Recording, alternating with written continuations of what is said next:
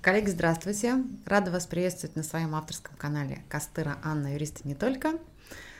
Представляете, мы сегодня сидим в студии. Наконец, мы не в зуме. Это хороший признак, весна приближается. Немножечко у нас уже спад пандемии идет, мы можем встречаться и даже без масок. Сегодня в моей студии впервые Антон Грязных. Антон, привет! Привет! Антон – налоговый директор компании «Биокат». Дмитрий Беспалов, директор по цифровым технологиям и цифровым продуктам в компании Deloitte. И мне кажется, вот потому, что я собрала двух прекрасных мужчин у себя в студии с такими позициями, понятно, что мы будем говорить о трансформации профессии налогового директора, вообще трансформации налоговой функции как таковой, если мы будем опять же говорить о корпоративном мире, в корпорации. А Дима расскажет, какие технологии применимы сейчас для того, чтобы эту профессию эффективно трансформировать. И мы немножечко все-таки заглянем в будущее, сделаем какой-то прогноз, не знаю, на год, на два, наверное, да? Любой прогноз на какое-то большее время, он, наверное, не совсем будет точным. Итак, почему мы говорим о налогах? Потому что мне кажется, что как раз по сравнению с юридической функцией, которая тяжело трансформируется, я об этом говорю фактически из подкаста в подкаст, говорю о том, что очень нужны кастомизированные технологии для того, чтобы эффективность юридической функции повысить. С налогами, мне кажется, все проще. С одной стороны, у нас есть очень крутой драйвер налоговое законодательство, которое меняется, и на котором пилотируются фактически все корпоративные технологии. То, что я вижу, да, исходя из тех проектов, которые я делаю совместно с налоговыми нашими партнерами. Антон, я буду говорить какие-то тезисы, и ты будешь или подтверждать, или опровергать. Как мне кажется, я дам свой небольшой прогноз, а потом, наверное, все-таки передам слово специалистам как раз в налогах. Мне кажется, что налоговая функция сильно изменилась за последние 5 лет, потому что, у нас очень мало осталось места для интерпретации законодательства. Я это вижу по спаду, например, налоговых споров. Да? Их становится меньше, потому что меньше спорных вопросов. Первый момент. Второй момент. А как мне кажется, налоговый орган, давайте скажем так, ФНС, да, настолько уже алгоритмировали и автоматизировали процесс проверки, и они задали такой интересный уже давно тон, да, на примере, опять же, там, ТЦО, трансферного ценообразования, когда у нас была эта сумасшедшая отчетность, надо было заранее все готовить, значит, мы согласовывали с налоговым органом подходы, методологию. Потом у нас наступила офшоризация, и вторая функция налогового директора, которая была даже на фоне интерпретации, она, наверное, была самая главная, мне казалось. Налоговый директор всегда занимался тем, он искал налоговую эффективность за счет того, чтобы выбрать интересную юрисдикцию, например, там, для той или иной операционной деятельности или какой-то функции компании в корпорации. Или, например, да, вот эта вот эффективность за счет налоговых льгот я не знаю, создания IP-бокса, например, да, это была такая функция, которая позволяла сэкономить на налогах за счет вот таких именно льгот и преференций. Сейчас с деофшоризацией, в общем-то, это все уже кануло в историю, и, соответственно, у налогового директора тоже в том числе уже нет такой функции, когда там стать эффективными именно за счет вот этих льгот и преференций.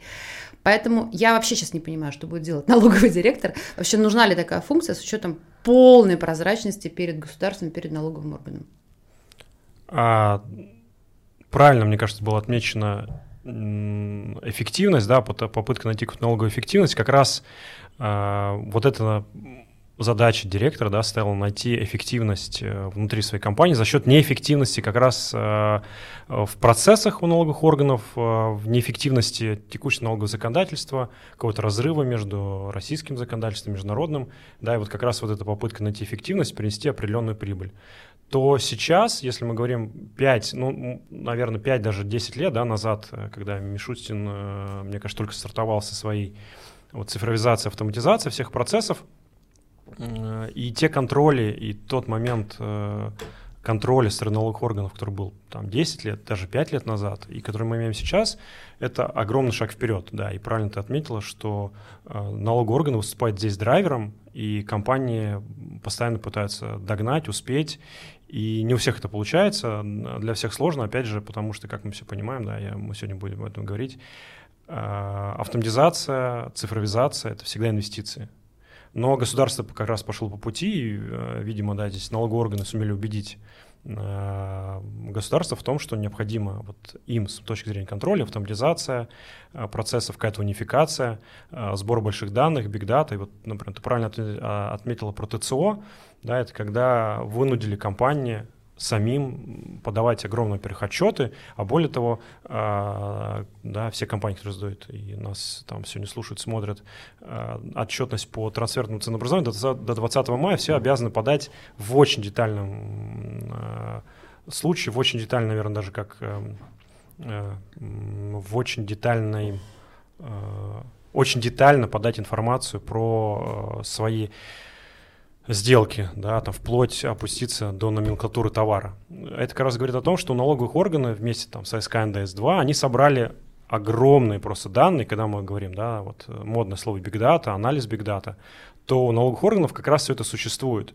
И вопрос контроля для них сейчас, особенно за большими компаниями, транснациональными, крупным российским бизнесом, и даже, наверное, уже средним российским бизнесом, для них не стоит вопрос собрать факты. Да, если там, мы вспомним 5-10 лет назад, ты, например, сейчас сказала про падение количества судов и вообще споров, которые ведутся с налоговым органом в судах, и тем более количество выигранных споров, да, это всегда был попытка «а докажите, а найдите». И это, наверное, раз уж мы говорили о роли налогового директора, вообще налоговой функции в компании, это вопрос неэффективности, да, вот как раз мы сказали, я сказал, неэффективности в процессах налоговых органов, как раз и говорит о том, что а докажите, а найдите, а сопоставьте, а как вы это сделаете. И, может быть, даже найти какую-то серую зону и попытаться, да, потом пойти в суде, поторговаться и доказать, что, да, там, привлечь каких-то знающих юристов, которые бы, может быть, вывели вот эту серую зону, немножко склонили чашу весов в сторону компании, да, там, налогоплательщика.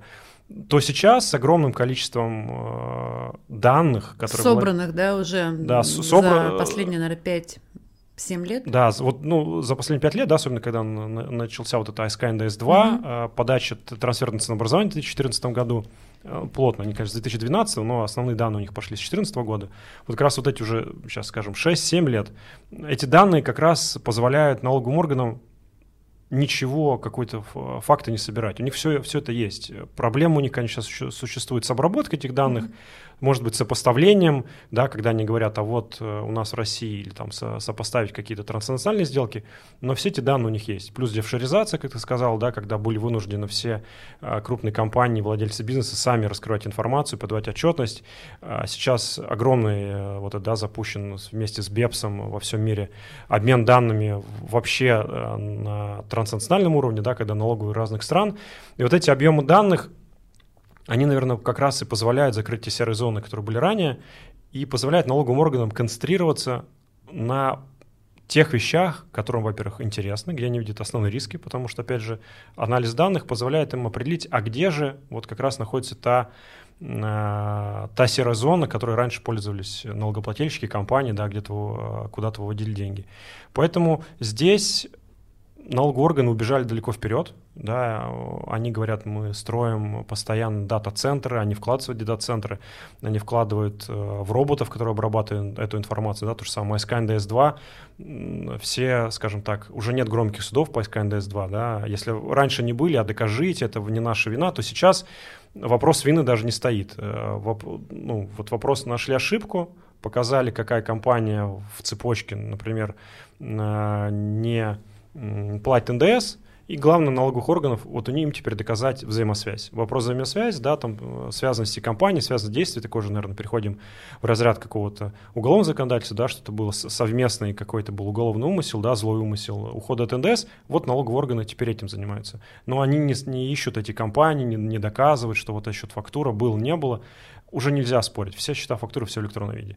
Поэтому здесь налоговые органы пользуются своим правом и возможностью цифровизироваться, и вот этими огромными инвестициями они строят дата-центры, строят роботов, все это обрабатывается, и как я вижу, например, да, многие компании, ну, честно говоря, мы не успели. Многие компании, вот если сейчас посмотреть на уровень автоматизации процессов налоговых, Они, конечно же, не успевают за налоговыми органами. А налоговые органы все больше и больше вводят требований, и нет возможности остановиться. Они поняли, что опять та же самая для них возможность заработать больше денег, оштрафовав или найти недоплату, плюс снизить издержки, да, на штат. Если, мы помним, там раньше это были какие-то тысячи человек, которые просматривали бумажки, копались в бумажках, и сложно было найти, потому что, просмотрев в одной компании, да, там, это КАМАЗы документов, понятно, что ни один человек, не знаю, даже весь отдел налогового контроля вряд ли посмотрит все эти тонны бумаги.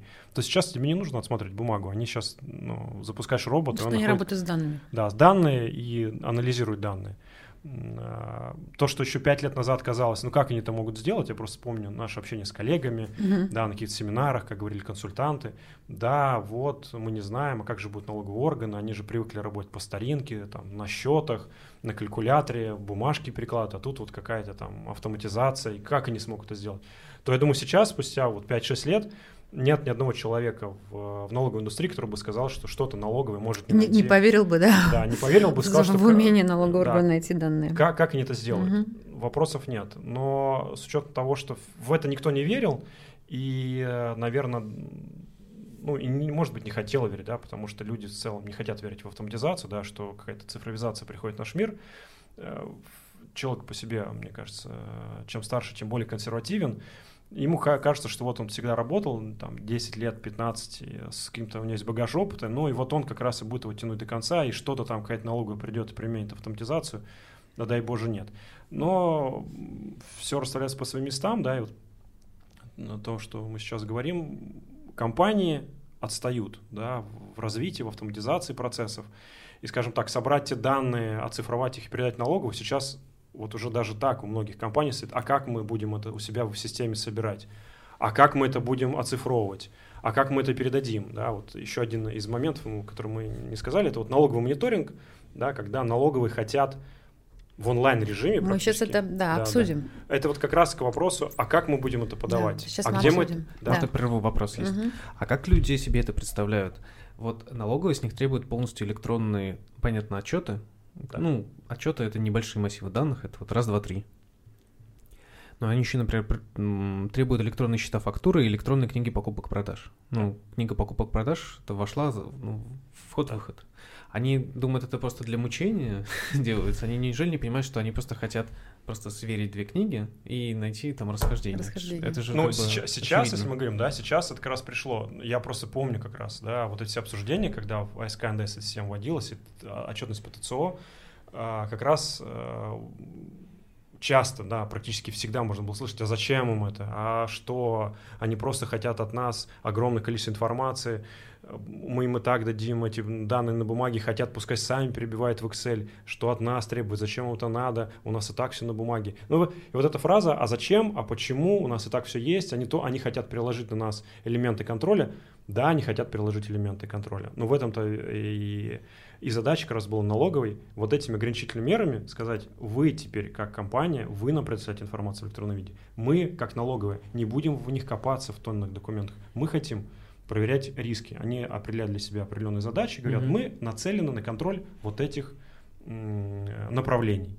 А вы нам предоставили эту информацию, да, как риск-ориентированный подход. Они об этом говорят. Вот у меня как раз, да, и вопрос возникает по как раз функции, там, не знаю, налогового департамента, я про компанию говорю, не по налоговому департаменту, а в налоговом органе, функция налогового директора. Вот как мне кажется, да, и там, смотря, опять же, на всю там эволюцию, да, ты тоже начинал четверки, не будем говорить в какой, неважно, сначала четверки консультантов, потом, да, классические, да, как обычно налоговые специалисты четверки очень имеют большой спрос на рынке, ты отработал не в одной международной компании, и как раз, мы знаем друг друга давно, ты, собственно, занимался как раз тем, чтобы фактически готовил компанию к успешной налоговой проверке. Вот функция налогового директора была вся так построена, что вы должны были таким образом построить отчетность, чтобы достаточно успешно пройти налоговую проверку. Как мне видится. Теперь мне кажется, что эта функция радикально трансформировалась. Вы теперь должны, с одной стороны, настроить бизнес-процессы таким образом, чтобы эти бизнес-процессы устроили налоговый орган, да, согласовать с налоговым органом некую методологию, и фактически, как мне видится, да, у вас настроив бизнес-процессы и алгоритмировав определенные вещи, которые будут положены в основу той методологии, которую налоговый орган там одобрит или не одобрит, в рамках, в том числе, например, налогового мониторинга, ваша задача будет фактически периодически подкручивать вот эти бизнес-процессы, да, и у вас не будет вот такой работы на ежедневной основе, да, оценивать риски, заниматься интерпретацией, думать о будущей налоговой проверке, потому что сейчас вот абсолютно перевернулось вот это, да, мышление, да, то есть необходимо теперь весь свой ум и усилия вложить в бизнес-процесс, который будет положен в основу, собственно, той методологии, которую будет проверять налоговый орган. Нет? Тут я думаю, что это еще не произошло, это как раз в процессе трансформации. Как я начал говорить, налоговый к этому подталкивает, но надо понимать, что мы говорим о каком-то там крупном бизнесе, он всегда достаточно инертен. И понятно, что этот процесс, он должен произойти, и он сейчас происходит, но вот эта инертность очень сложна, да, когда какая-то функция занималась, как ты правильно говоришь, подготовкой к прохождению налоговой проверки, там, раз, два, в 3 года, и надо было пройти, да, задачу как раз выстроить процессы, что-то проверить, провести какой-то аудит, там, написать какие-то докладные записки, вот это подготовить дефенс-файл. Да, подготовить дефенс-файл, определить риски, да, там, внести финансовую отчетность, там, сделать резервы, подготовиться, будет, не будет. То сейчас... Мы это называли, кстати, помнишь, health-чеком, да? Очень была популярная услуга health-чек, да, подготовиться к налоговой проверке. Да, health-чек, да, но это сейчас все еще остается, да, потому что, как бы, ну, когда мы говорим об автоматизации, контроле и проверке, все же это касается крупного бизнеса, такой среднекрупного. Да, но в рамках компаний же тоже вертикально интегрированных есть разные компании, поэтому как бы есть и уже вот этот момент с автоматизацией, когда тебе нужно думать о бизнес-процессах, все еще в твоем ведении есть компании, но внутри группы, которые все еще проходят проверки по-старому. Поэтому такой процесс переходный, но он коснется в любом случае всех, да, там, рано или поздно. 2-3 года как раз, да, наверное. И мне кажется, что даже районные инспекции уже не будут проверять, они уже сейчас перестают проверять тысячи документов. Там, такая проверка документальная сверх нацелена на бумагу, она еще осталась, там, может быть, у ИПшников, у каких-то маленьких ООшек. Ну, скажем так, где вот нужно, там, вот там с документами еще проблема, да, там нет печати, что-то не нашли. Но, скажем так, в общем формате или в общем бюджете проверок это ничтожные копейки, такое, то, что еще остается местным инспекциям, что-то в ручном режиме. Да, что-то допроверяет, да, там, найти, добить, скажем, до их там KPI, да, по проверкам, какие там пара-тройка миллионов не хватает, вот это проще найти СПшника с документами там без печати. Ну, а в крупном бизнесе, да, этот процесс трансформации идет, как я сказал, сложно, потому что нужно объяснять, в том числе руководству компаний, а если транснациональной компании куда-то наверху, что теперь налоговый отдел для вот как раз успешной прохождения проверки, успешной подготовки и отсутствия налоговых споров, это вопрос встраивания в бизнес-процессы.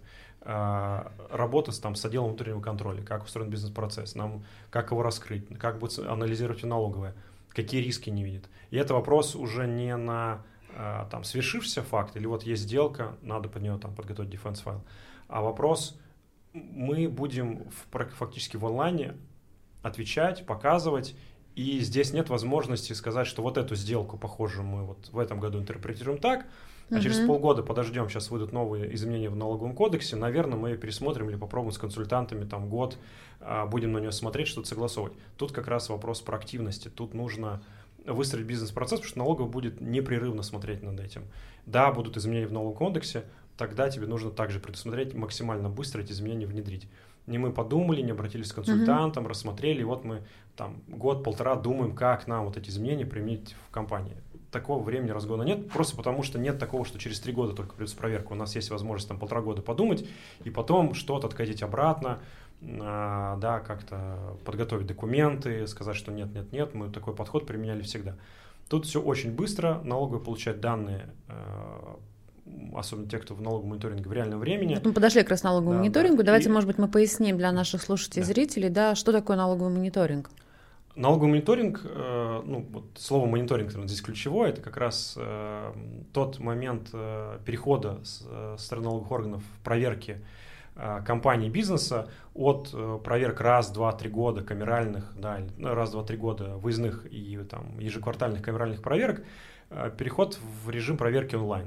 С 1 января 2016 года в целях улучшения условий предпринимательской деятельности ФНС России реализует новую форму налоговый мониторинг. Для перехода на налоговый мониторинг организации необходимо представить в налоговый орган заявление, регламент информационного взаимодействия и документы о системе внутреннего контроля. Модель взаимодействия предусматривает раскрытие данных бухгалтерского и налогового учета на постоянной основе. То есть это как раз говорит о том, что все те данные по декларации открыты полностью налоговым органом. И 24/7? 24/7, да, с, по сути, доступом в проводке до первичного документа и с раскрытием твоих бизнес-процессов как компании. И здесь нет такого, что налоговый приходит там раз в 2-3 года, запрашивает тонну документов, она их и так видит. Они видят счета, фактуры, они видят проводки, они видят, как собралась строчка в декларации, они хотят иметь возможность провалиться до первичного документа. Вот, подошли к ключевому вопросу. С одной стороны, вроде как достаточно, наверное, технологически просто, да, показать. Мы же аудиторам показываем все наши проводки и так далее. То есть, в общем-то, компании уже существуют в такой реальности, что все время кто-то смотрит их, там, не знаю, базы, их учетные системы и так далее. В чем сложность, собственно, оперативно показывать эти данные налоговому органу? Легко ли войти в налоговый мониторинг, Дим, с точки зрения технологически? Мне кажется, зависит. Мне вот, да, сейчас Дим, может, как технический специалист, а вот мне как человек, который вот мы переходили, я общаюсь очень с коллегами, мне всегда нравится проводить налоги с какими-то такими понятными бытовыми вопросами. Когда ты работаешь с огромным количеством данных у себя внутри, ты кажется, что ты этими данными владеешь, ты их можешь обработать, и когда приходят аудиторы, ну дам им документы, покажу. Но я думаю, все, когда работают с аудиторами, и если нас там смотрят аудиторы, они знают, что когда документы даются, скажем так, не всегда в том виде, в котором бы даже аудиторы хотели их посмотреть, да, дали выгрузки, дали кучу каких-то эксельных файликов, дали доступ в систему, сводите. А налоговый как раз мониторинг говорит, мы ничего сводить не будем, вы нам должны дать возможность, как я сказал, вот провалиться из той строчки декларации в проводку. А теперь все могут вспомнить, как у них строится построение налоговой декларации, вряд ли у всех оно автоматизировано, там, не знаю, в SAP или в 1С, скорее всего, это через Excel, через макросы. И налоговый как раз не хочет видеть ни Excel, ни макрос. Они хотят видеть вот строчка в декларации, расходы, прочее, и хотят увидеть, из каких первичных документов, в скане причем, хотят увидеть, как они собрались. И вот тут как раз возникает технологическая проблема, что система-то, на самом деле, как я начал говорить, что компании мы отстаем от технологичности налоговых органов в аналитике больших данных. И просто взять и собрать кучу документов в скане, и сказать, так вот они, ровно, если их всех сложить, они соберут эту строчку. Технически, на самом деле, не так просто. Проблема не технологическая, проблема человеческая. Заключается она в том, что люди привыкли работать так, что бухгалтер там, или помощник бухгалтера, к нему приходит первичка, значит, первичка читается, перебивается карточка 1С там, или в SAP, неважно. Значит, делается проводка, дальше она кладется в шкаф. До свидания. Потом они там вспоминают, очень редко, когда аудит делает выборочную проверку, аудит же не смотрит всю первичку. У них есть, насколько я понимаю, некие статистические какие-то подходы, когда они понимают, какие примерно им нужно сделки проверить, и по ним они запрашивают первичку, после этого она достается из шкафа или привозится из архива, и смотрится. А теперь, когда нужно посмотреть все в любой момент и все предоставить, многие берутся за голову. То есть то, что я вижу, это одна из самых вообще больших боязней и проблем, что компании не подходили к этому системно и не хранили электронные копии документов. И тут можно было подорваться на многих шагах. Первый, вообще не хранили электронные копии документов, хранили, но не следили, чтобы аккуратно хранили. Не делали ссылки из учетной системы на скан-образ, они хранились типа отдельно, а потом руками не доставались. И это настолько сложно все, что, это проблема номер один у всех, кого я вижу, кто хочет в мониторинг уйти. Еще надо говорить о том, что все же налоговый учет, он немного специфический. Если мы говорим про большие компании, транснациональный или крупный российский бизнес, то во всех учетных системах всегда первично это было, что МФСФО отчетность, да, там МСФО, /управленческая отчетность, да, и все проводки делались с оглядкой на это. А потом где-то у большинства, скорее всего, скажем, либо с применением доп. Модулей, либо на коленке собирался налоговый учет. А теперь выясняется, что для того же самого налоговых органов налоговый учет, он первичен, и технологически нужно собрать вот эти проводки в налоговый учет. Они имеют немного другую, понятно, специфику, там немного другие резервы. А еще же уровень материальности может быть разный, да? У нас же, например, если мы говорим о управленческой отчетности МСФО, у нас какие-то сделки, собственно, нематериальные, выпадали, да. например. Что-то нематериально, да, что-то можно какими-то там вопросами ты закрываешь, опять же, какими-то, например, резервами, да, там нет документов, ты создал резерв. Создал резерв, да, ты знаешь, что сделка была, первичного документа нет. В налоговом учете наоборот.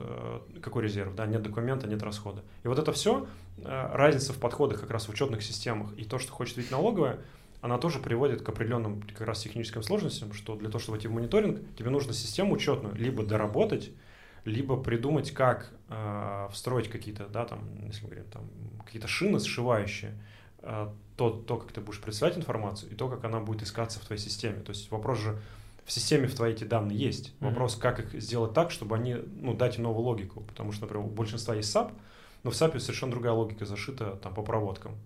А налоговый хочет видеть свою логику. Антон, как вы решали эти задачи на предприятии? Во-первых, у меня вопрос, сколько ушло времени на решение всех этих задач, да, и сколько надо такой среднестатистической, средней, крупной компании, как твой работодатель, времени для того, чтобы полноценно сказать, что я готова идти в налоговый мониторинг? У всех по-разному. У нас долго мы, наверное, обдумывали, стоит нам, не стоит идти, какие нам будут преимущества. У каждой компании, да, вот пока на данный момент есть... Отвечает на этот вопрос самостоятельно, да? Отвечает на вопрос самостоятельно, исходя из уровня внутреннего контроля, из уровня готовности системы.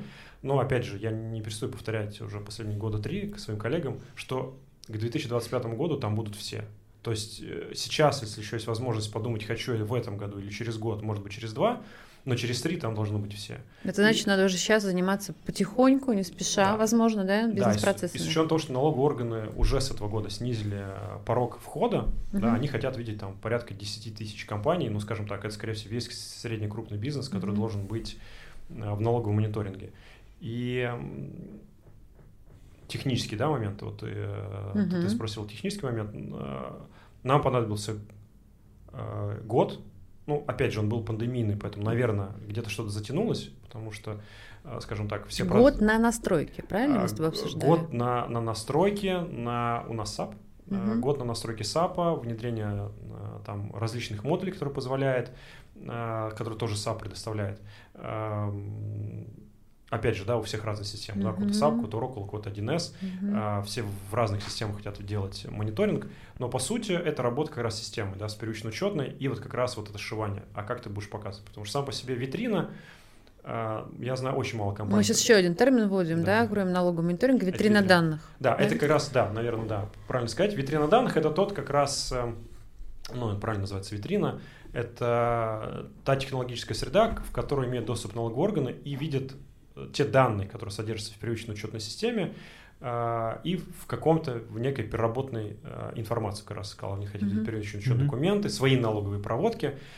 Есть еще возможность в законе дать сразу же доступ в систему, но, скажем так, я знаю буквально 1 или 2 компании, которые это сделала, и то, мне кажется, с каким-то ограничением, потому что понятно, что давать доступ извне в налоговым органам в систему, которая в целом не заточена под налоговый учет, да, например, как САП. Для меня это спорный момент, потому что их нужно обучить, налоговый орган не знает там МСФО отчетности. Обучать их еще, как строится учет МСФО, и сказать, что вот эта проводка на самом деле не затрата, а там, не знаю, резерв, или наоборот не резерв, а затрата в учете, это сложно. Антон, а у вас налоговый учет автоматизирован в САПе?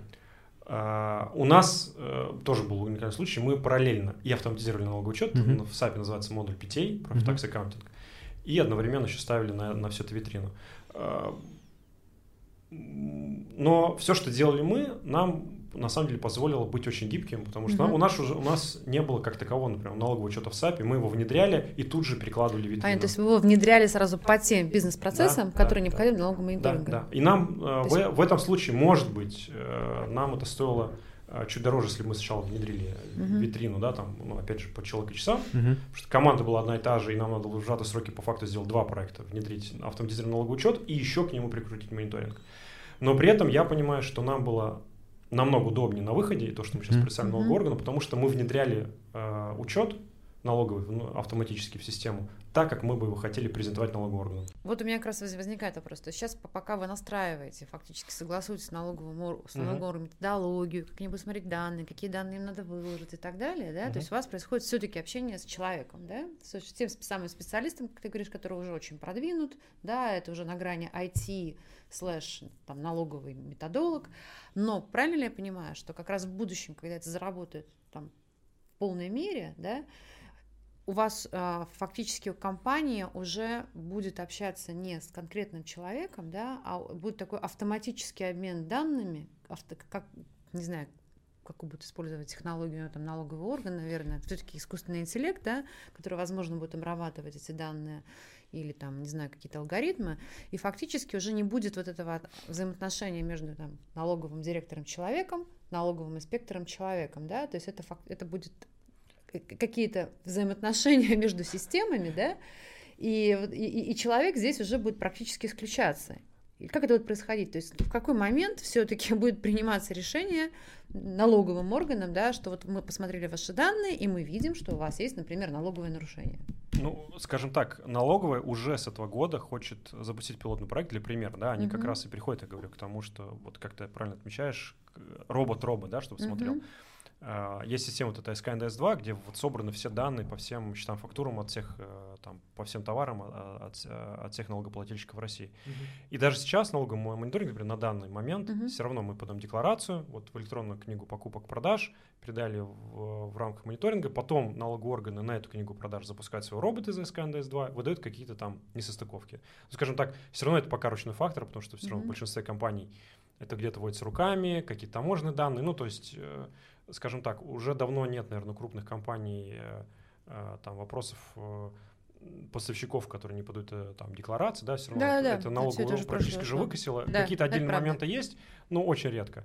А то, что сейчас предлагают налоговые органы, они активно вот с этого года завлекают в пилотный проект, говорят, а подключите SKNDS 2, там 3, да, даже уже, а SKNDS свою систему подключите к своему мониторингу, чтобы как только в витрине появляется декларация по НДС, она автоматически сверяется с данными, которые есть у налоговых органов в их системе SKNDS. Так, и что происходит? Налоговый орган то есть в автоматическом режиме выясняет даже не налоговый орган, мы уже на своей стороне выясняем, что это счет фактуры, например, нет в системе. Понятно. И мы должны сразу же убрать из... То есть декларация, в принципе, не пойдет с какими-то ошибками, недочетами, которые есть в системе. То есть они уже говорят... Вы заранее, прежде чем оно отправить, вы видите, вообще есть это данные в SKNDS или нет. Как раз говорит о том, что налоговые вообще будут получать кристально чистые данные. Они будут уверены в том, что если это пришло, то сейчас это просто будет некая сверка, то потом, уверен... Это в рамках пилоты. Да, условно, ты не сможешь нажать кнопку «Отправить», потому что в ней есть ошибка. Она говорит, это счет фактуры нет, в ней ошибка, данных нет, там запятание там стоит. Поменяйте данные, отправьте. Да, пока это сейчас такая проактивная валидация, потом, уверен, это будет просто-напросто. Либо ты нажмешь «Сверить» и там заменить все ошибки. Да, потом условно, там, это год-два?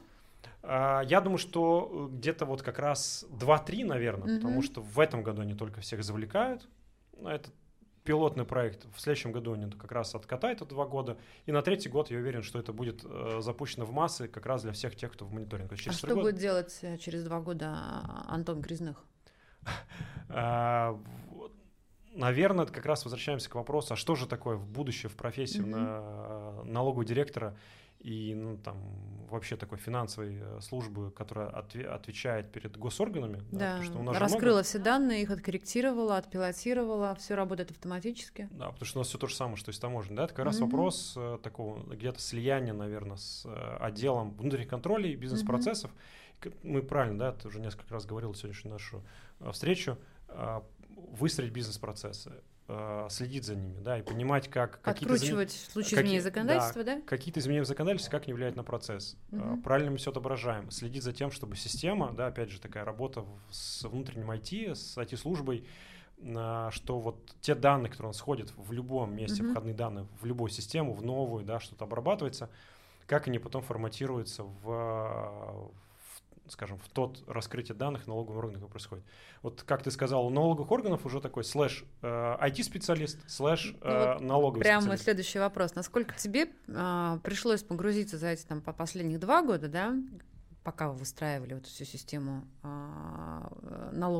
подготовки к налоговому мониторингу, насколько тебе пришлось стать в какой-то степени не знаю, специалистом по тем технологиям, которые, например, внедрены компанией, чтобы понимать, как ты должен алгоритмировать. То есть были ли у тебя сложности? Вообще надо ли теперь, когда мы, например, ищем налогового специалиста в компанию, в корпорацию, да, брать во внимание его продвинутость с точки зрения технологий или, собственно, нет? Это какая-то другая история? Я бы сказал, что вообще, наверное, вопрос даже не про налоговый специалист, а вообще человек, которого мы сейчас берем в компанию, он должен быть продвинут на любой должности, он должен быть продвинут с точки зрения технологий. И в этом случае налоговый специалист, налоговый директор никоим образом не исключение. То есть в целом в финансовой службе нет сейчас скажем, каких-то новых вакансий или то, что брать людей. Я думаю, через 3 года в целом во всей финансовой службе не будет человека, который бы не должен был разбираться со стороны IT в чем-то. Степень разбираться. Надо быть немножко айтишником или нет? Или все-таки на уровне процессов? Тут не нужно, никто не просит быть программистом, настраивать системы, но понимать, как устроен процесс и какой алгоритм во всем этом заложен. И вот это как раз момент, как ты сказал, плотно общаться с айтишниками, под айтишниками здесь понимаем, наверное, больше человек, который настраивает бизнес-процесс с точки зрения автоматизации, цифровизации, или, может быть, настраивает каких-то роботов, которые проводят какие-то рутинные операции. Вот как раз задача. То есть здесь ты будешь, может быть, несколько вариантов развития, в 2-3 года, в 5 лет. Сейчас все еще ты опыт пытаешься переложить на процессы, ты знаешь, как происходит, ты знаешь, что правильно, как должно звучать законодательство, как должно быть оцифровано. Потом, когда все это цифруешь, вопрос небольших изменений, как простраивать алгоритмы, а потом все больше и больше как раз отслеживать с тем, чтобы не было такой, как внутренний аудитор, внутренний контроль, чтобы вот эти процессы, которые происходят в организации, что-то новое произошло. Опять же, мир не стоит на месте, произошла какая-то цифровизация какой-то деятельности, не знаю, ведут цифровые деньги, как это будет происходить, сейчас мы выгрузили какие-то, не знаю, данные по счетам в банке, а если будут разрешены какие-то новые в конце концов, появились новые проводки, новые счета, новые субсчета, новые подходы, новые активы, кстати говоря, и так далее. И вы уже начинаете их фактически встраивать в бизнес-процесс. И обсуждать как раз, наверное, с налоговыми органами, а как это правильно раскрыть. И тут вопрос, как только все открыто и цифровизировано, и есть такая транспарентность с обоих сторон, со стороны налоговых органов, потому что они уже не могут единожды, применив какой-то подход, они это закрепляют, в том числе законодательство, не могут его поменять каждые 3 месяца. Или в отношении разных компаний применять разные подходы. Да, потому что если раньше, все, они еще пытаются, но в меньшей степени, как раз через суды, что одна компания, у А компании нужно смотреть так, посчитать чисто активы, а компании Б немножко по-другому, потому что у них какие-то другие вводные данные. Специфичные. Да, сильно специфичные. То здесь уже за счет транспарентности и открытости вряд ли даже одной компании можно будет каждые 3 месяца менять подходы. Но это плюс для налогоплательщика, то есть это двухсторонний процесс, то есть мы все-таки в этой ситуации не будем ожидать разной судебной практики, разных подходов, то есть эта прозрачность, она такая с 2 сторон, то есть мы... Как раз вот это вопрос с объединением систем, он как раз и говорит о том, что транспарентность как налоговой системы проникает внутрь твоих систем, так и ты проникаешь,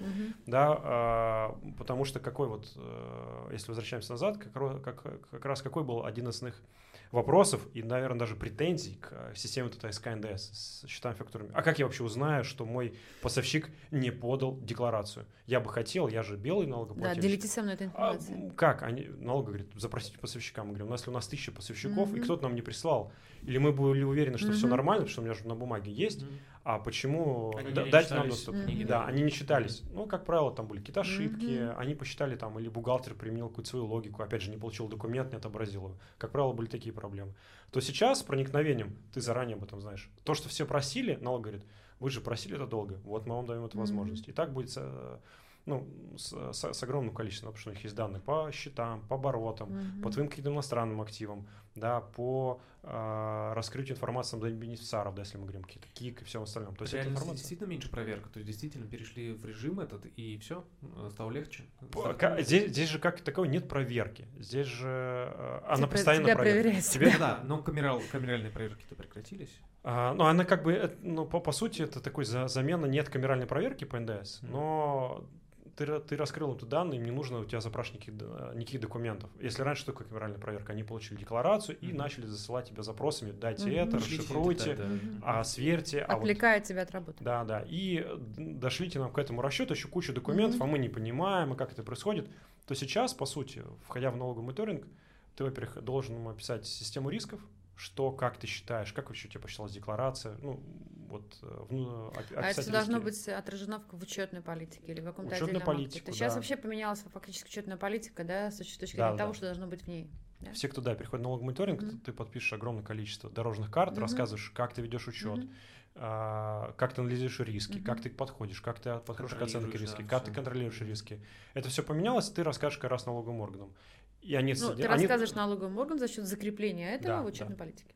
Даже такая согласительная процедура, Ты им раскрываешь то, как это делается, они с этим соглашаются, и дальше не может быть вопроса, а почему вы не раскрыли или раскрыли, да, это вопрос. Уже мы раскрыли, вы согласились. Нет такого, что, а вот если бы вы написали об этом в учетной политике, то мы бы на вас не штрафовали. Нет, мы раскрыли, и тут как раз есть позитивный момент. Все, что раскрыто, не может быть... Оспорено. Оспорено, потому что оно было заранее принято налоговым органом. Нет возможности ретроспективно сказать, что что-то вы нам не раскрыли. Так мы все раскрыли. Если вы не запросили, это ваши проблемы. И вот это проникновение взаимно внутрь систем как раз и приведет к тому, что если тебе нечего скрывать или надеяться, что в серой зоне что-то находится, что не найдут, по-разному интерпретировать, вопрос интерпретации, даже сложных моментов, ты в любом случае даже должен согласовать, потому что если вдруг налоговый увидит какую-то странную проводку или странный субсчет, должны договориться. Они сразу спросят, а что это такое? Давайте договоримся. Из плюсов, конечно же, в мониторинге, если налоговые органы видят какой-то спорный момент, который не был урегулирован, и говорят, давайте поправьте, нам не нравится, и вступайте в некую коммуникацию, не будет штрафов и пени. То есть всегда есть возможность договориться. То, чего не было очень долгое время, и все пеняли, что вот там в Европе вот можно прийти, раскрыться, поговорить с налоговыми органами, и путем долгих переговоров там, заключить некую сделку, да, tax-ruling так называемый. То сейчас tax-ruling все еще фактически не закреплен в кодексе, то есть есть некая такая условность, но она вроде бы закреплена, но не работает, да, и пока еще нет четких факторов, а что же такое все же tax-ruling в России? Там есть некое согласованное мнение, как оно должно выглядеть, в какие сроки, но сейчас налоговые органы постепенно начинают выдавать. Но то, что я говорю, вот мы столкнулись непосредственно в рамках перехода на налоговый мониторинг, налоговые органы заинтересованы с тем, чтобы то, что они будут видеть и проверять, они понимали. Поэтому если ты им раскрываешь и говоришь, я хотел бы показать вам вот так, я бы хотел эту проводку раскрыть так, они готовы общаться, принимать решения, идти где-то на согласие. Потому что они тоже понимают, что сама по себе учетная система — это не просто там, набор из 2-3 бумажек, которые я пытаюсь где-то покрутить, или там выдать, как шулер в картах, покрутить и выдать неправильную карту. Нет, здесь все немного сложнее, они это тоже понимают. И поэтому здесь вопрос, им нужно сделать так, чтобы когда они зайдут в витрину или в систему, они должны понимать, что происходит. Они понимали, что происходит. Мне кажется, проблема номер 2 после интегрированной системы — это то, что очень многие, я не говорю, что у вас была проблема, судя по тому, что я слышу, наоборот, вы были проактивно готовы. Очень многие боятся вот этого аббревиатуры СФК, потому что у них этого вообще нету. Что там контролировать-то есть? Бухгалтер, еще кто-то, друг за другом смотрят, потом пересдают 3 раза. А теперь, когда им нужно вводить службу внутреннего контроли как таковые, плюс контрольные соотношения, там еще что-то, это то, что я вижу, достаточно многих напрягает. То есть они не понимают, с чего начинать. А это, по сути, налоговая за них придумала им бизнес-процессы. И да, и нет, потому что, скажем так, у нас тоже не было службы внутреннего контроля, у нас тоже не было внутренних контролей. И я честно могу сказать, я тоже переживал, что технически, наверное, будет сложно, а вот с внутренними контролями будет попроще. Оказалось наоборот. С внутренними контролями... наоборот, надо будет перезаписать. Наоборот, технически у нас будет просто, а с внутренним контролем будет сложнее, потому что технически у нас SAP, мы внедряем SAP, мы все накатили, у нас вся команда, мы нон-стопом у нас идет внедрение SAP, команда вся свежая, мы только что внедрили, И, мы как раз на сыром таком еще тесте можем что-то слепить, поменять, и у нас все еще готово. А вот внутренних контролей будет сложно. Потому что их нет. Да, их нет службы внутренних контролей, ничего не прописано. Но выяснилось, что, правильно было отмечено, что налоговые органы уже что-то прописали, не говорят, как мы хотели бы это выглядеть. И б, все же надо понимать, если у тебя есть процесс закрытия, то что-то в любом случае в твоей организации происходит. Кто-то что-то готовит. Кто-то что-то это не формализовано, да. То есть кто-то что-то готовит, да, там. Если есть договор, его, наверное, посмотрели юристы. То есть вы фактически бизнес-процесс сделали на бумагу, положили, да, откорректировали Что-то проанализировали, чего-то не хватало, да, что-то внесли, но опять же, да, говорю, там, договор, его же посмотрели юристы. Поставщика, наверное, кто-то проверил. Проводку, наверное, кто-то авторизовал. Счет фактуру, наверное, кто-то видел, куда-то, наверное, правильно отсканировал, выложил. И вот это, оно просто было не формализовано, не описано, скажем так, люди делали, и когда пришли к людям, сказали, а как вы это делаете? Сначала они сказали, а что нам надо написать, а когда описали, оказалось, что не так страшно. Да, есть много над чем работать, как раз вот к тому, что внутренний контроль, они будут все важнее и важнее вставать внутри жизни предприятия. У многих, скажем, не только российских компаний в большинстве случаев не было внутренних контролей, именно как службы. Как служба, да. На самом деле, как у достаточно многих даже иностранных компаний в России, да, то есть они тоже предполагали, что где-то на высоком уровне у них есть внутренний контроль, внутренний аудит, а там внутри каждый как-то распределяет. Разберется. Да, нужно эту службу создать. Но не так все страшно, на самом деле. Да? Если кто-то боится, то у вас есть внутренний контроль. Не думайте, что ваша оценка 0. Если у вас нет службы внутреннего контроля или у вас что-то не формализовано. Как минимум у вас есть учетная политика, это уже больше, чем 0, это как минимум 1 балл, потому что вы как-то же считаете. Есть люди, которые совершают самые действия. Да, есть люди, которые делают проводки, все остальное. Да, проводки осуществить. Поэтому здесь работа, наверное... Есть первичные документы, которые проверялись, первичные документы, которые поступают в систему и так далее. Все надо собрать просто. И вот тут, наверное, здесь больше... Но внутренний контроль — это постоянный процесс улучшения работы, и он не останавливается с момента...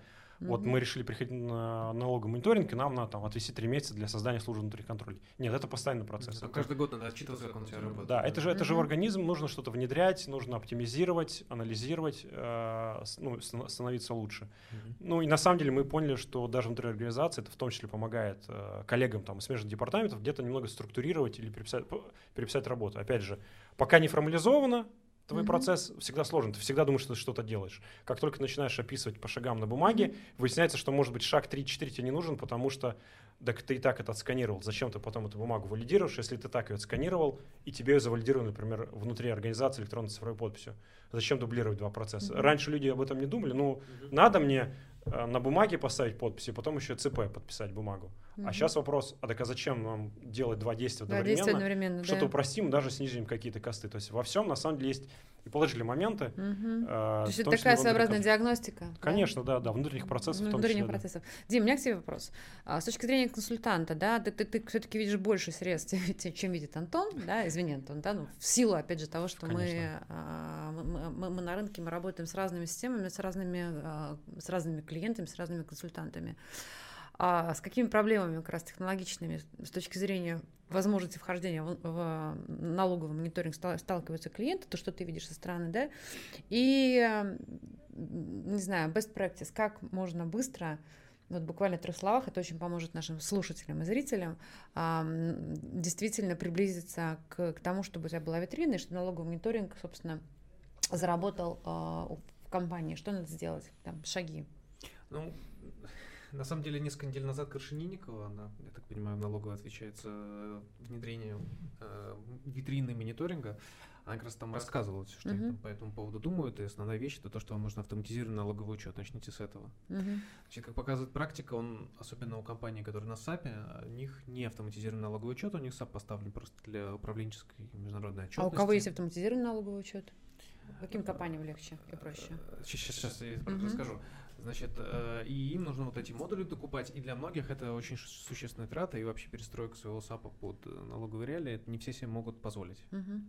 Не знаю, я деталей этих не знаю, и проблем лицензирования САПа тоже не особо в курсе, просто знаю, что с САПом мы часто с таким сталкиваемся. Эти компании ведут налоговый учет, по сути, в Excel, где они ведут двойной учет, один учет в САПе, а потом какие-то отдельные строчки добавляют себе в Excel, потом... И это тоже проблема. Когда-то давно настроенный Excel им как-то чудом считает показатели для декларации. Очень часто уже человек, который это настроил, уже не в компании. Уже не работает. Как это поддерживать, и для людей там большой челлендж. Да? То есть как это потом привести в порядок. Вот такого плана компании, они, тут пути два. Либо идти по пути САПа и все-таки инвестировать в это, потому что иначе, большие риски и большие проблемы будут. Либо, придумывать некие там обходные варианты. Например, те же самые Excel все-таки приводить в порядок и грузить вот в эту самую витрину, а потом придумывать... А налоговый орган это устроит? Если вы придумаете, как в эти Excel, потом с первичкой и со сканами свяжете. То есть варианты есть и подходы есть, это, в общем, осуществимо, но, скажем так, это костыль, есть такой технический термин, когда делают некую техническую доработку, которая заведомо знает, что она сломается когда-то. Потому что она костыль. Потому что это Excel, в Excel кто-нибудь ставит вместо цифры 0 букву О, и все, и вот ваша витрина, до свидания, скажет. А потом вы будете искать, где на 16-м листе 3853 строка, которую кто-то себе ставил. Оно всегда вот так вот. Мне нравится, Дима всегда рассказывает настолько доступно, потому что тебе кажется, как это? Это же Excel, как что-то может быть не то. А вот оказывается О или 0, и все, и все полетело. Или плюс на минус кто-то. Да, все полетело. В Excel еще какие-то форматирования, дату случайно поставить, типа ячейки. Там, в общем, есть человеческий фактор. Нюансов. Да, вот просто когда в SAP он сам считает, сам перепроводит, там, наверное, двойные проводки, делаются, когда в области, Когда человек нормально провел, там ничего невозможно. Ничего не... Понятно. Только, естественно, ошибка неправильно введена информация.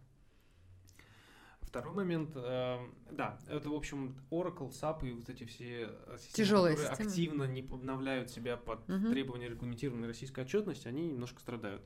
Те, кто на 1С, для них хорошо, что 1С выпустил стандартную функцию налогового мониторинга, встроил прямо в свои самые дорогие конфигурации, можно их купить. И кастомизировать, да? Даже не надо кастомизировать, оно из коробки налоговой очень нравится. Очень нравится. Отлично. Но это то, о чем говорил Антон, значит, налоговый, в принципе, допускает, что вы будете пускать их просто в свою учетную систему.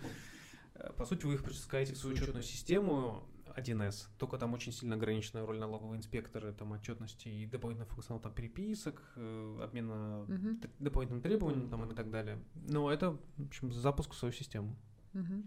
Хорошо. На любителя. Мы сейчас просто уже не будем идти еще глубже в детали. Мне кажется, мы и так прям сильно для специалистов все сделали подкаст, но мы, собственно, предупредили, что у нас тема такая достаточно узкая, с другой стороны, она очень интересная, особенно тем, кто, например, даже не задумывался над тем, что есть налоговый мониторинг, с учетом того, что мы уже сказали, что он всех накроет все равно в ближайшее или будущее и так далее, надо об этом задуматься. У меня всегда задают вопрос, вот какое у тебя образование? Насколько я помню, поправь меня, все-таки ты связан всегда была с математикой, как минимум от школы, мне кажется. И вот в этой связи, чтобы стать налоговым специалистом, таким крутым, как ты думаешь, у нас с тобой растут дети, вот дочка скажет: пап, хочу быть налоговым специалистом. Какое образование, я не говорю про вузы, какое образование, какие навыки надо иметь, куда идти молодежи, чтобы заниматься налогами? Или вообще надо ли заниматься молодежью налогами? Можно я скорректирую вопрос? Какое образование нужно получить, чтобы заниматься налогами так, чтобы не просто считать цифры, а делать фундаментальные изменения и вести функцию вперед? Не быть бухгалтером. Да. Тут с одной стороны, где-то легко, и с другой стороны сложно ответить, потому что я как человек, правильно, технарь, мне, наверное, в глубине души хотелось сказать, что все дети в техническое образование. Но здесь, опять же, мне кажется, что даже современное образование — это все на стыке, и здесь нужно быть немножко, наверное, и от технаря, где-то от айтишника, где-то от экономиста. Опять же, возвращаясь к тому, что сама по себе специфика работы, которую мы прям видим через 5 лет, она совершенно другая, чем была 5-10 лет назад. И сказать, что налоги скучно, но вот мы как раз сегодня, мне кажется, долго рассказывали о том, что сам по себе налоговый мониторинг, он уже не про какие-то цифры бухгалтера, что он свел счет, фактуру, переложил или не переложил, и потом налоговый инспектор объяснил. А здесь же на стыке систем и понимать вообще, как работает бизнес целиком. Суть бизнеса. А что же за цифры, и что же он вообще показывает? Скажем, такая управленческая отчетность не для акционеров, а такой в сжатом виде некая управленческая отчетность, возможность посмотреть в онлайне на все эти проводки только для налоговых органов. Такая налоговая управленческая отчетность. Поэтому эта профессия, наверное, будет становиться так же, как и любая другая профессия в финансах, все более и более на стыке IT, финансов, экономики какой-то технической части, да, потому что нужно все же понимать, как работают те системы, с которыми тебе приходится работать. Поэтому, наверное, если дочка скажет, я хочу, да, ну и пока не так много, она хочет быть ветеринаром, но все поменяется, да, в детстве тоже все хотели, да, полететь в космос. Я тоже, наверное, в ее возрасте вряд ли думал, что я буду налоговым директором. Но если она спросит, чем заниматься, то, мне кажется, вот все те науки, которые я называю, ну, понятно, что там из гуманитарных, наверное, английский язык, потому что все системы, английский язык международный, языки программирования, ну, то есть в любом случае для того, чтобы понимать в технологиях, английский язык, он необходим, ну, нет другого языка, на котором бы что-то другое писалось, там, языки программирования, любые аналитические данные, любые аналитические большие программы, они все на английском языке. Поэтому 100% английский язык, но он прикладной, это не обязательно. Технически, да, математика, чтобы что-то посчитать, в любом случае нужно знать ее, смотря от математики уже много ответвлений, это технические, я просто переживаю, финансы. что как раз вот, хотя, может, не переживаю, что мне кажется, с учетом того, что мы обсудили, что у нас будет робот разговаривать с роботом, да, фактически вот эти soft skills, которые нужны были, чтобы договориться с инспектором, чтобы объяснить, что где-то, наверное, все-таки эмпатия, она помогала нам успешно пройти налоговую проверку, вот эти скиллы теперь нужны будет меньше, потому что это действительно система, которая будет работать сама по себе, и которую надо будет просто периодически подкручивать. Ну, в любом случае, эмпатия в человеческих отношениях, мы же не заменяем все роботами, да, первая эмпатия нам все равно понадобится, потому что налоговые-то органы убежали далеко вперед, да, а вот суды-то и те, кто ходят в суды, они все еще не убежали так далеко вперед, и вот там как раз, мне кажется, эмпатия-то нам и понадобится.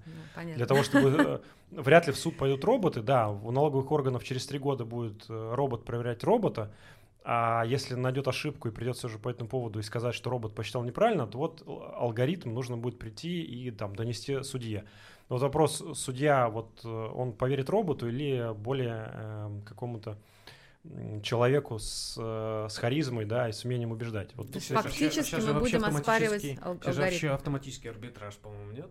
Часто происходит. Ну, я думаю, что те моменты, которые будут возникать спорные, да, как раз на стыке внедрения технологий, когда тебе придется разобраться, ну, мне кажется, юристу придется разбираться, потому что говорит, что алгоритм был зашит неверно, или тот, кто запрограммировал... На самом деле, как раз юрист как раз и будет челленджить алгоритм. Да, насколько алгоритм, который был заложен, он соответствует там норме закона и так далее. То есть юрист будет работать с алгоритмом, потому что все-таки алгоритм это составить правильно этого юридическое. А эмпатия, про которую ты говоришь, наверное, она будет направлена не вовне, не на налогового инспектора, а как раз все еще внутри команды, потому что нужно будет... И сейчас приходится убеждать смежные подразделения о том, все, что делается, вот как раз проникновение вот этой роботизации, проверки, цифровизации, это важно, это неизбежно, и это, наоборот, помогает в целом организации где-то структурировать процессы и что-то улучшить. Это сложно, да, я как раз начал с того, что все очень консервативно, да, я делал это 15 лет, и мне кажется, что я делал все правильно, да. Тут как раз моменты убедить, что цифровизация, она твой опыт или конкретного человека не меняет, она наоборот делает так, чтобы вот этот опыт оцифровать и показать, что действительно этот опыт существует, потому что когда опыт у кого-то человека в голове, я делал так 15 лет, не всегда понятно, да, или вот как Дима сказал, что, ну вот где-то кто-то перекладывал бумажку, да, в сейф, а теперь нужно эту бумажку, оказывается, было оцифровать и сделать правильно, никто так даже не думал, хотя всем казалось, что 15 лет я это делаю, и это правильно, потому что мне когда-то кто-то сказал, что так надо, когда я пришел на работу в эту компанию, сейчас я главный бухгалтер, все делаю ровно так же, потому что мне привычно каждый день делать одно и то же. Потому что по сути, назад получил инструкцию, да. И по сути мы на самом деле, да, если мы говорим о людях, в большинстве случаев мы есть те самые роботы, которым мы боимся, что они придут нам на замену. По сути, мы есть те самые роботы, которые выполняют определенные простые функции. Мы каждый день приходим на работу и делаем какой-то ежедневный алгоритм. Здесь бумажка, мы там ставим штампик, подписываем, складываем в определенную коробку. На ней ставим определенный номер и отправляем куда. Там другой робот ее также складирует, переводит. Если то же самое будет делать робот, я ему скажу, по какому алгоритму, вот вопрос... Какой алгоритм я не устарел ли он, правильный ли он. И вот это как раз к тому, что ничего в целом, наверное, такого глубинно важного не поменяется. Человек, он все еще будет важен, потому что кто будет говорить алгоритм? Нет, я более бы сказала, что человек станет намного более важен, потому что человек будет концентрироваться на алгоритме, на важном, да, рутина уйдет, и, собственно, мы фактически вот спасем человека от этой скучной, да, от скучной рутинной работы. И, Антон, Дим, спасибо большое. Я надеюсь, выпуск был не самый скучный, а даже наоборот. Да? На самом деле мы старались популяризировать профессию налогового директора. Я надеюсь, у нас получилось. Мы старались привлечь внимание к этой профессии и именно говорили о том, что это такая очень профессия, которая подверглась трансформации. И мне кажется, эта профессия действительно сейчас заиграет абсолютно новыми красками. Посмотрим, что будет через пару лет. Встретимся, обсудим, как наши прогнозы сбылись или не сбылись. Кстати, коллеги, теперь нас можно слушать. Я вам дам ссылку. Многие мне говорят: Аня, видео это не очень актуально, за рулем очень сложно на тебя смотреть. Кто хочет смотреть, буду по-прежнему смотреть мои видео, а кто хочет слушать, у вас будет такая возможность послушать наш подкаст в аудиоварианте. Антон, Дим, спасибо большое. Спасибо.